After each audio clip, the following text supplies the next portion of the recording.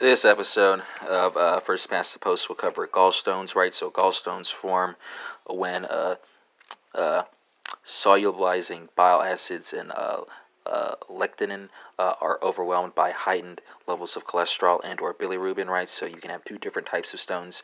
First type of stones are cholesterol stones, right? So this is going to be the stone in about 80% of cases, right?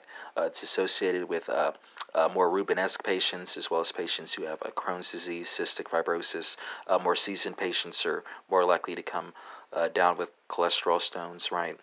And it's also cholesterol stones are also associated with estrogens, clofibrate, and multiparity, as well as rapid weight loss. And unfortunately, patients of Native American descent are more likely to get the condition than their similarly situated colleagues. So that's cholesterol stones, right? What about pigment stones? Well, these stones are seen primarily in patients with chronic erythrocyte hemolysis as well as alcoholic cirrhosis. Or biliary infection. And pigment stones, again, tend to appear, unfortunately, more often in more seasoned patients. Both type of stones can cause ascending cholangitis as well as acute pancreatitis, bile stasis, and cholecystitis.